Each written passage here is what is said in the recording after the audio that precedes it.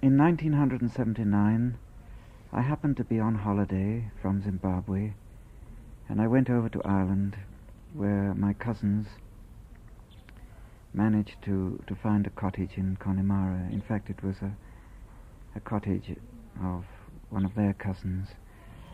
And we were staying there in early September. And one day we went into the local post office. I just forget the name of the village now. It was about 5 miles away. Since I wanted to post a postcard to John Bradburn to the leper camp in Matemwa, Zimbabwe. We arrived at the post office, and my cousin Patricia, who was a doctor, went in ahead of me, and the postmistress inquired as to whether I was Father John Dove and whether we'd actually heard the message on the radio. My cousin said no, we'd heard no message, and what was it all about? And the postmistress said, well, he has to ring the Garda in Dublin. Any rate, at that moment a Garda car turned up at the post office, and a nice young policeman said to me that I better ring this number in London. It was rather a complicated message, and I phoned, and to my great surprise I got through from this little post office to London in a matter of 3 minutes, and Tony from Jesuit Missions told me that my lifelong friend John Bradburn had been killed at the leper camp in Zimbabwe. Zimbabwe was then at war. Zimbabwe, Zimbabwe, Zimbabwe,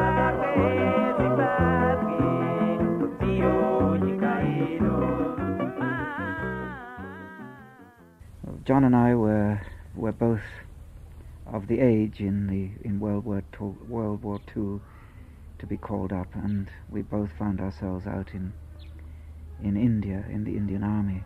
In fact, we were both in a Gurkha regiment. But I was a year younger than John, and so I only met him in 1942, and by that time he was a hero. It's difficult to describe, it's so many years ago, that first meeting, but I had a gramophone record, and it was light music, and I knocked shyly on his door because he had a gramophone, and I said I wondered if I could play the record. And he took one look at the record and made as though to throw it out the window and put on John Sebastian Bach.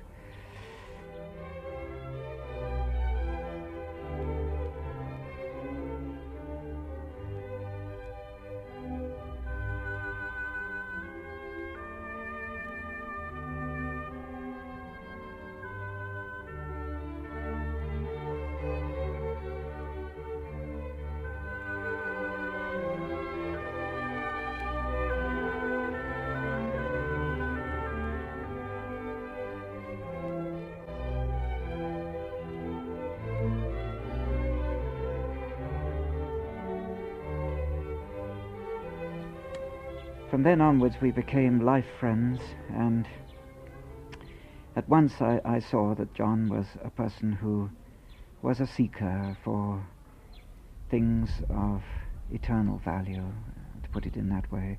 He loved music, he loved the mountains of India, and he loved the poor people of India. He had a great concern for them.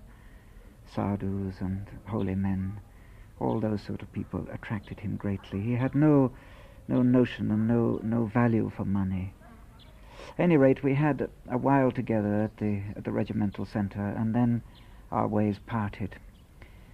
John had to go and join a battalion that was going back into Burma as Chindits, and he had another dose of war, a very heavy dose this time, in Burma, in Broadway, with the Chindits. In 1945 he got his release about a year before I did, and he went back to England, since he was living in the south of England. His father, in fact, was an Anglican minister at the time, but John was very attracted to monasticism. He loved music, he wanted to sing the praises of God, and he loved solitude. So he found his way to Buckfast Abbey, and an old monk there, Dom Raphael Stones, who's dead, and who had an eye shot out in the First War, invited him to help him in the cemetery and in the monastery garden, and gave him instruction. And John was received into the Catholic Church on the Feast of Christ the King, 1947. No more, my lord, to dream away thy time among the fading blooms on pleasure's lawn. No more to slumber, heedless of the chime which keeps untiring watch from dawn till dawn. No more the quest for this world's fairest views, which can but fill the eye with fresh desire. No more the crowding vanities and news that keep from souls thy Holy Spirit's fire. No more the wander away, the wide unrest, and weary search for joys that will not cease. No more, good Lord, to turn from thy behest. No more, we know thy will to be our peace. To thee we tread the road that Christ has trod, so rest our hearts in his, thy heart, dear God.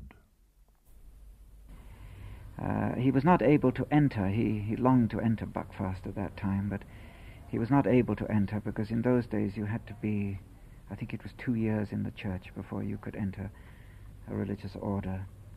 And so he taught for a while at a prep school not far away from Buckfast. But at the end of the 2 years, something happened to change the events of life. He was not accepted at Buckfast, and his godfather, Hugh Simons, recommended he go to sea. And John took this literally, that he should go to sea and sort himself out in his life and his vocation. And the only way he could go to sea was by getting on to a North Sea fishing trawler from Lowestoft, and he signed on as an assistant stoker on a coal burner. And he wrote a beautiful poem about his sea voyage, but he hated every moment of it. It was terribly hard for him. Moves the Great Spirit o'er all these wintering waters. Glide, go restfully, birds, o'er wild winds blow. Wave crests show white upon this darkening ocean. Strongly seas flow. Heaves a lone trawler along these turbulent waters. Watch, watch patiently, gulls and solan geese. Hark for the winches, hauling the night watch nearer. Engine throbs cease. Drawn is the trawl net from out these gathering waters. Wait most warily, gulls and solan geese. Follow the ship and dive for what fish are outflung, then shorewards to peace. Stands a stray landsman amid these wide northern waters, watching wearily gulls and solan geese, musing of quiet green fields in Devonshire valleys, dreaming release. At any rate, it did help him to sort himself out, and when he came back, he made his way to the Carthusians in Parkminster, and he stayed with them for about 4 months as I think he was the doorkeeper, but he was allowed to attend their night office and all the at any rate the sung liturgy, and he spent the rest of the time in solitude. But after 4 months, he once again the Spirit moved him, and he didn't feel that his calling was for the Carthusians, and he consulted with the novice master, who said, "Well, why don't you go to Rome, John, and pray there at the feet of St. Peter?" It so happened that some rich man had given the monks a free ticket for a pilgrim to go to Rome, so John went to Rome. The rest of the pilgrims were so delighted with John that they clubbed together to pay half his fare to go to Jerusalem. He longed to go to the Holy City. He got as far as Athens, and his fare ran out, but his passport and papers were not in order, and he couldn't go ashore, and the purser somewhat reluctantly agreed that he could get across as far as Cyprus. He got to Cyprus, and he wandered Famagusta, and eventually a man who was the Third Order of St. Francis took him in and said, "I'll get you across to Haifa on an open grain boat." And this is exactly what happened. John got to Haifa, and he proceeded to walk from Haifa to Jerusalem. He was taken in one night by the Young Israel, who were very anti-British at the time, and they thought he was a British spy but they soon released him, and he was able to continue his journey through Nazareth to Jerusalem. Now John was a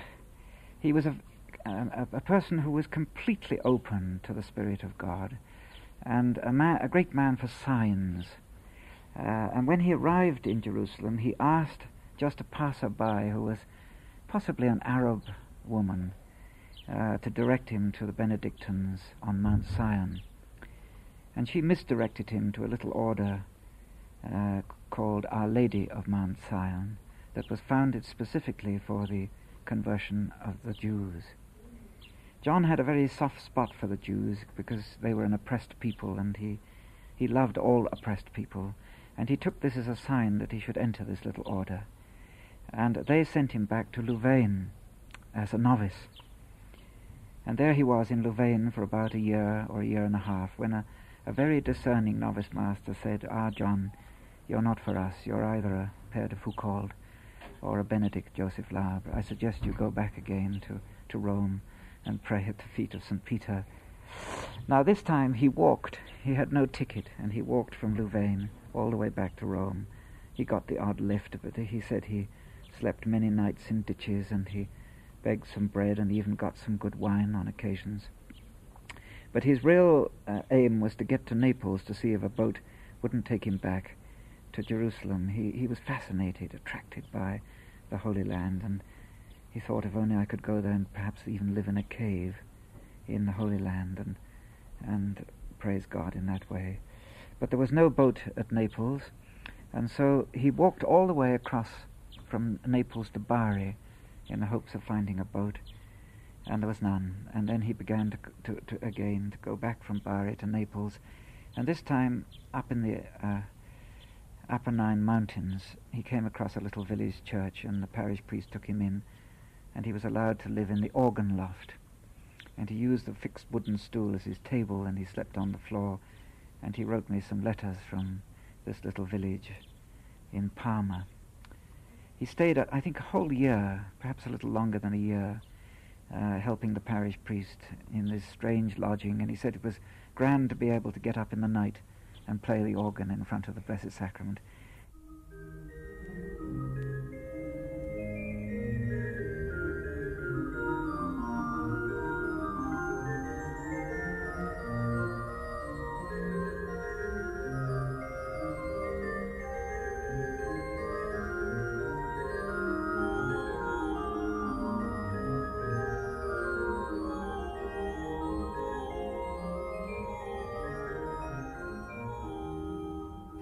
Then his father died, and so his mother asked him to come back to pay his last respects, and he went back to Devon, and he tried for a short while to live as a hermit on Dartmoor, but alas, no raven fed him.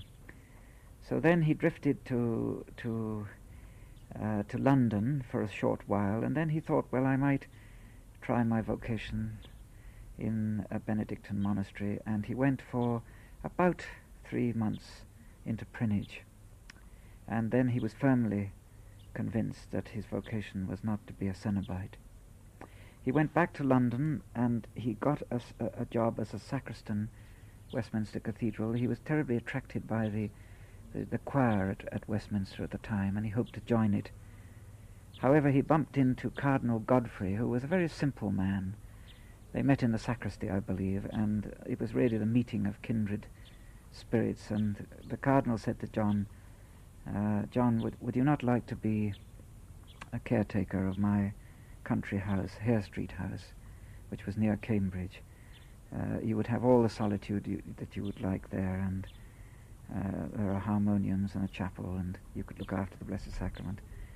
Now, at the end of a couple of years or so, Westminster, that is, decided to use Hare Street House as a renewal centre for young priests, and so it needed renovation and change, and this meant builders and noise and a certain destruction to some of the lovely Elizabethan panelling and some of the oak doors, and John simply couldn't take this, and so he wrote to me in Africa and said, is there not a cave in Africa?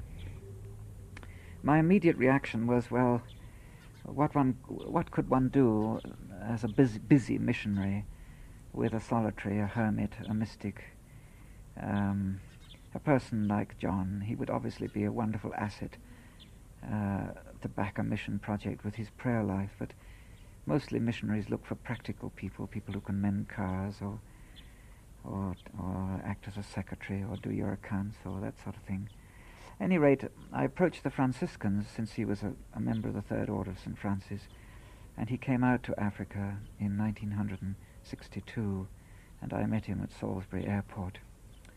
And then within 2 days he was way out in the bush at Mount St. Mary's Mission, Wedsa, with Father Pascal Slevin. I think people in Ireland will know Pascal because he was deported by the Smith government 2 or 3 years ago. And he was there along with Father Berkmans O'Byrne and Father Boniface Gaynor and many people from Merchants Quay. They were out there. Well, John stayed a little while at Wedsa, and then he moved over to Enkeldoorn, a mission with Father Sean Gilday, another great priest who was at that time the superior of the Irish Franciscans. Then he was moved right out to a little mission, St. Anthony of Padua at Gandachabuva, again with Father Pascal Slevin.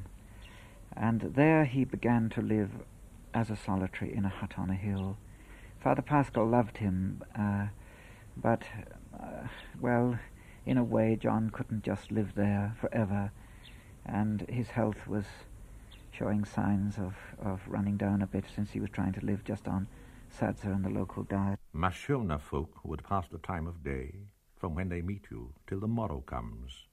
Their manners are unhurried as the sway of nodding maize cobs and of throbbing drums.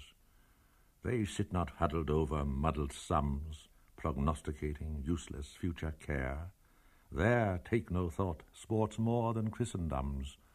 Their homes are huts, not castles in the air.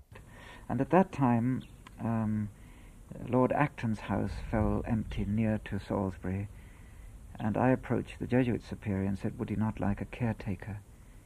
And he said, well, he would love one. And I said, well, I think John would come if he invited him.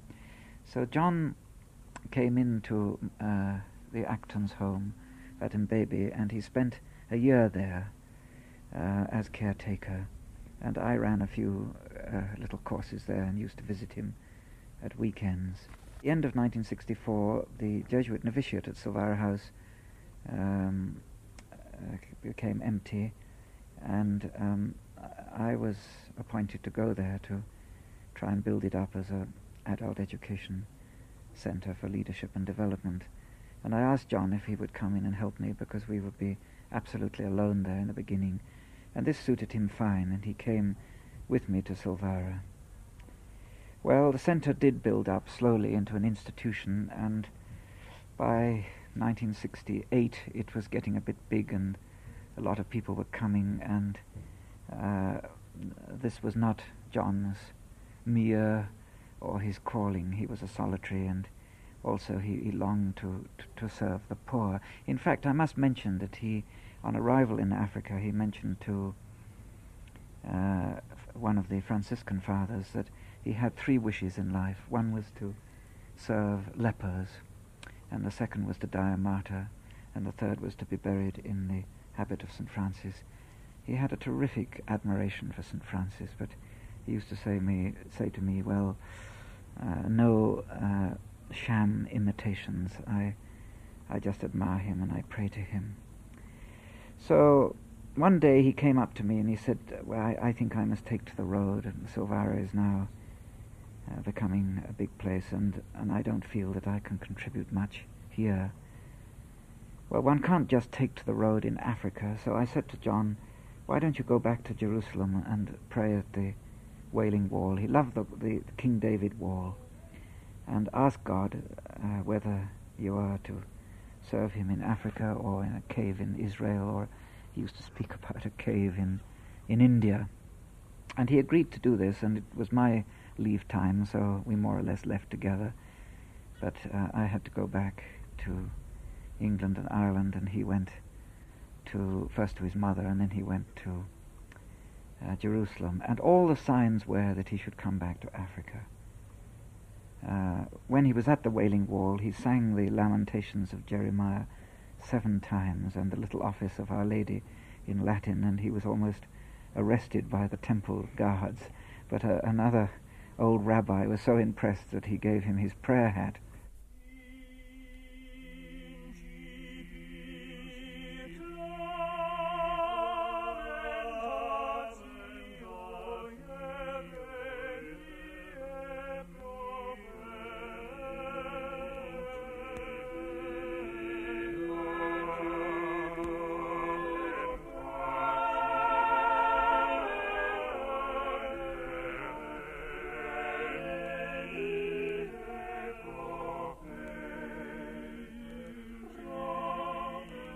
So John came back to Africa, and no sooner had he come back than his prayer was answered. There was a leper camp at Motoko, and the lepers were terribly neglected at the time, and they needed somebody to look after them. And John discovered this, and at once he volunteered to go. Now, for 2 years, he was in clover there. The lepers loved him. He very soon put a spirit into the camp, a spirit of concern, a spirit of love, and they responded. He managed to get a little chapel built, and he was allowed to give them communion. So the day started with communion and John on the harmonium, and the day ended always with John singing Vespers with them and saying the Rosary. In that I've always loved to be alone, I've treated human beings much as lepers. For this poetic justice may atone my way with gods whose ways are always helpers. I did not ever dream that I might go and dwell amidst a flock of 80 such, nor did I scheme towards it ever. No, the prospect looms not to my liking much. Lepers warmly to treat as human beings is easy to the theorist afar. Near to my heart from bondage be their freeings. May it be flesh, not stone, O morning star. Miriam, shine, sweet mistress, in thy name salvation wake, lepers make leap, unlame.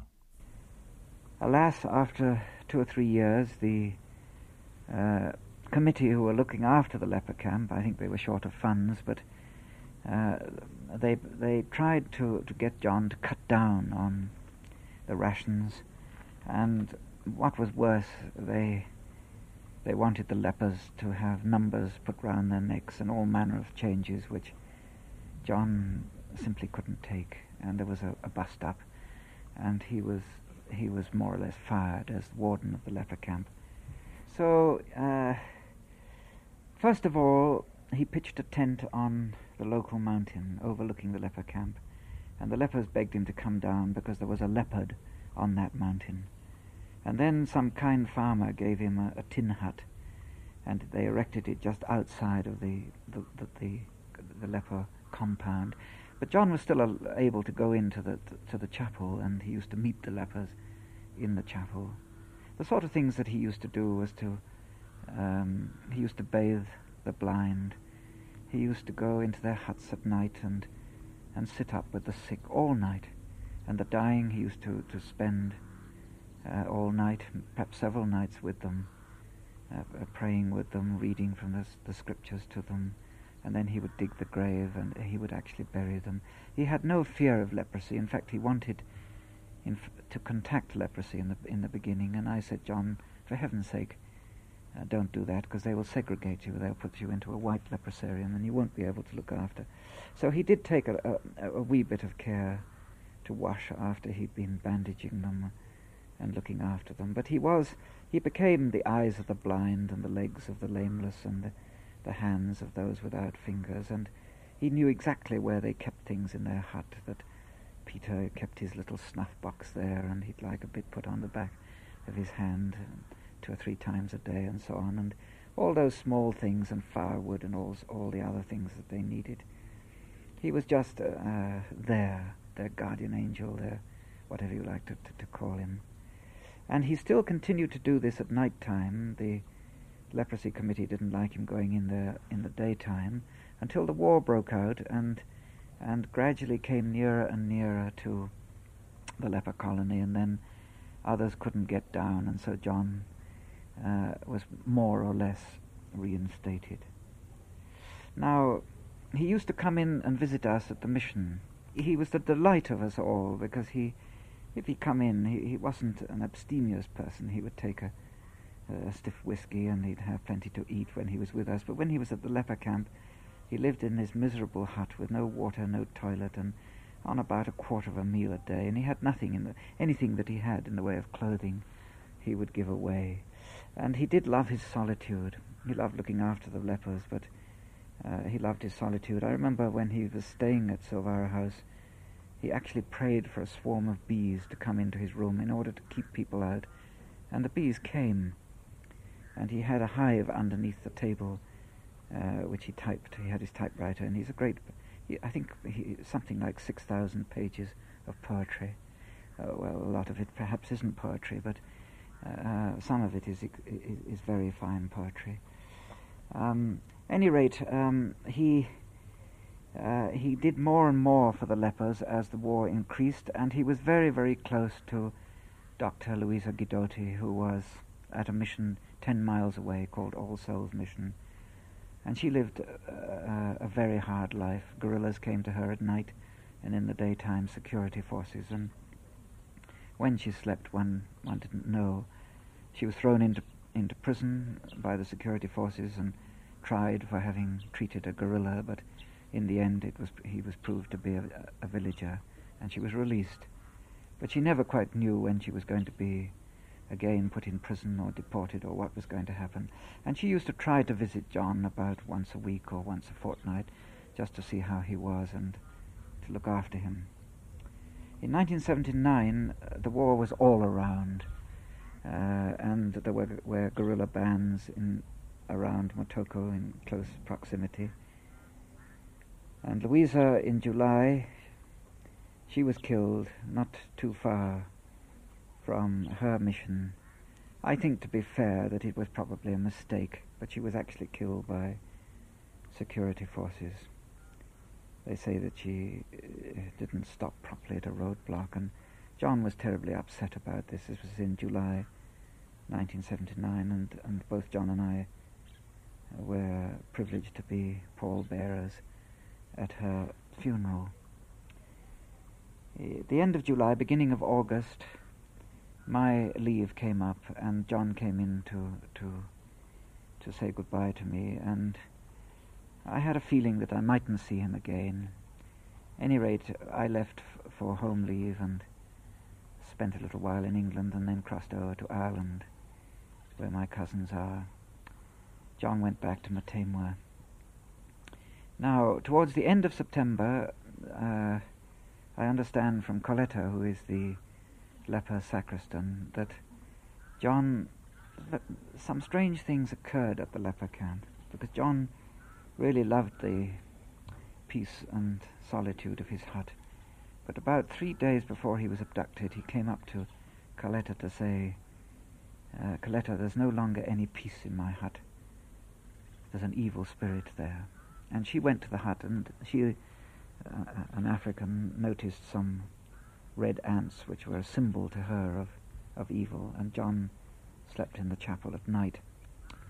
And then on the morning of Sunday, the 3rd of September, I think I'm saying it was the 3rd, he preached a little homily to the lepers, and it was based on the life of St. Lawrence, the deacon, who was martyred by the Romans, and he asked them to pray that he might have the strength and courage to keep faith if and when they came and took him.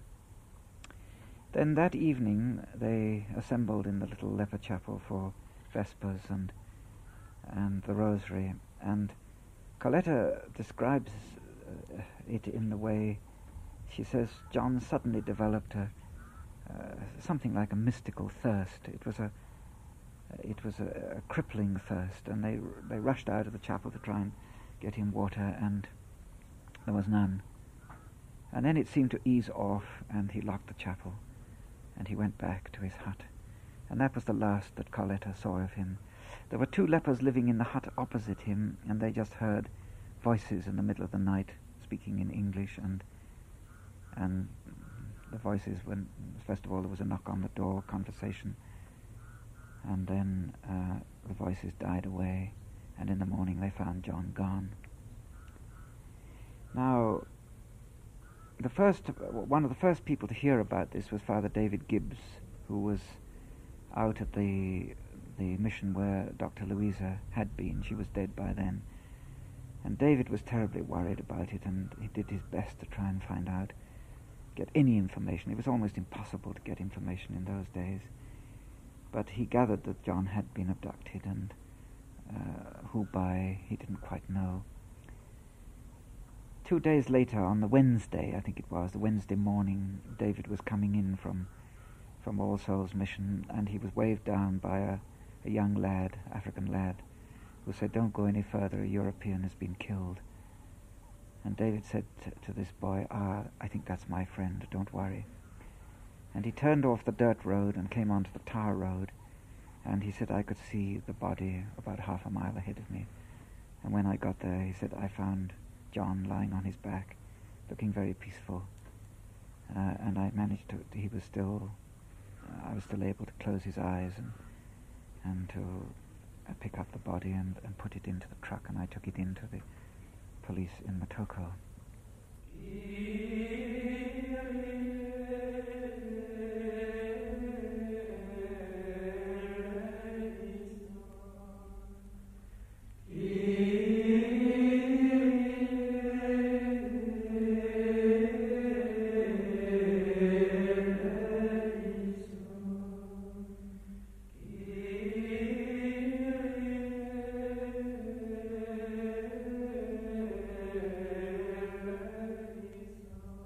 The funeral requiem was arranged at the cathedral. Now, I would just remind you that John had these 3 wishes. One was to work with lepers, and secondly was to die a martyr, and the third was to be buried in the habit of St. Francis. At any rate, apparently there was a great deal of shall we say, hurried arranging, and people were in great distress, and one thing and another, and I don't think the undertaker had been given any particular instructions about John at all. So that the Requiem Mass was fixed for the following Monday, and a very great friend of John, called Anne, who couldn't attend his Requiem, asked her friend Jill if she would put 3 little white flowers on John's coffin in honor of his great devotion to the Trinity.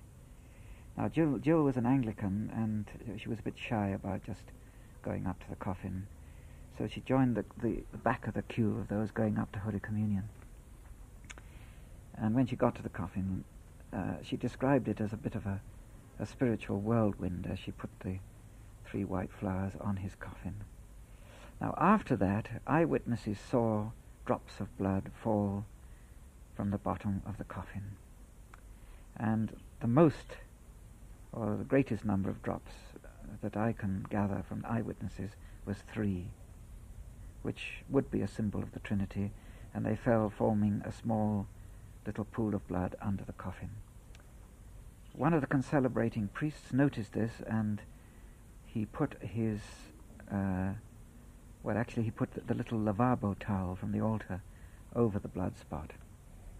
In the meantime, the undertaker, who is also a good Catholic, saw this with great horror and thought that his assistants had not done a proper clean-up job, and he also thought that 25 years, as he put it, of his business had gone for a Burton. So he said as soon as the Mass was over, he went over and quickly genuflected and picked up that little cloth and tucked it under the flowers and got the coffin out of the cathedral and into the hearse, and then he had a radio intercom in his hearse with his funeral parlour, and he more or less sacked his 2 assistants on the spot. And he went back to the parlour, and he sat with his head in his hands, thinking that gosh, I wonder if that blood is all over the sanctuary carpet and all over the priest's vestments and goodness knows what. And in came a father and said to him, I want that coffin opened. And he said, I just said to the father, well, I'm not going near that coffin, Father. You can do what you like. So this father opened the coffin and examined it, and there was absolutely no sign of blood. In fact, there was even some paper underneath John's body. He'd been dead for a whole week, and there was no sign of blood, and they examined it for any juice or from the flowers or anything like that, and they found nothing. So then, a little later, another priest came with one of the Blue Sisters, who they have a hospital in Dublin and in Galway. I think the one in Dublin is called Calvary, is it? Or I forget now, but we know them as the Blue Sisters, the Little Company of Mary. And she came, and the coffin was opened, and she at once said, gosh, John's he shouldn't be in that shirt. He always prayed to be buried in the habit of St. Francis. So they phoned up the Franciscan friary, and the habit was sent in, and John was clothed in the habit of St. Francis. The coffin was closed, and thereby he got his third wish.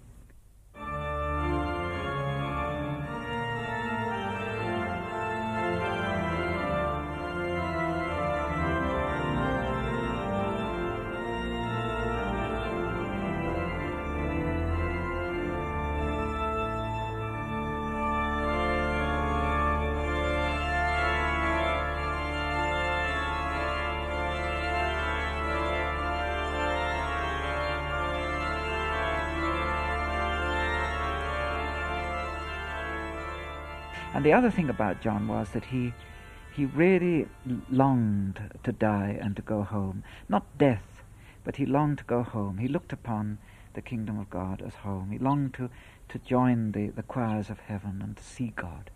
He really did look forward to that. So that his whole life was a sort of reaching out and a longing to see Christ face to face. And this radiated all his conversation, his whole mode of dwelling radiated this great desire. I don't think he had a very happy boyhood at school, and he often used to refer to death and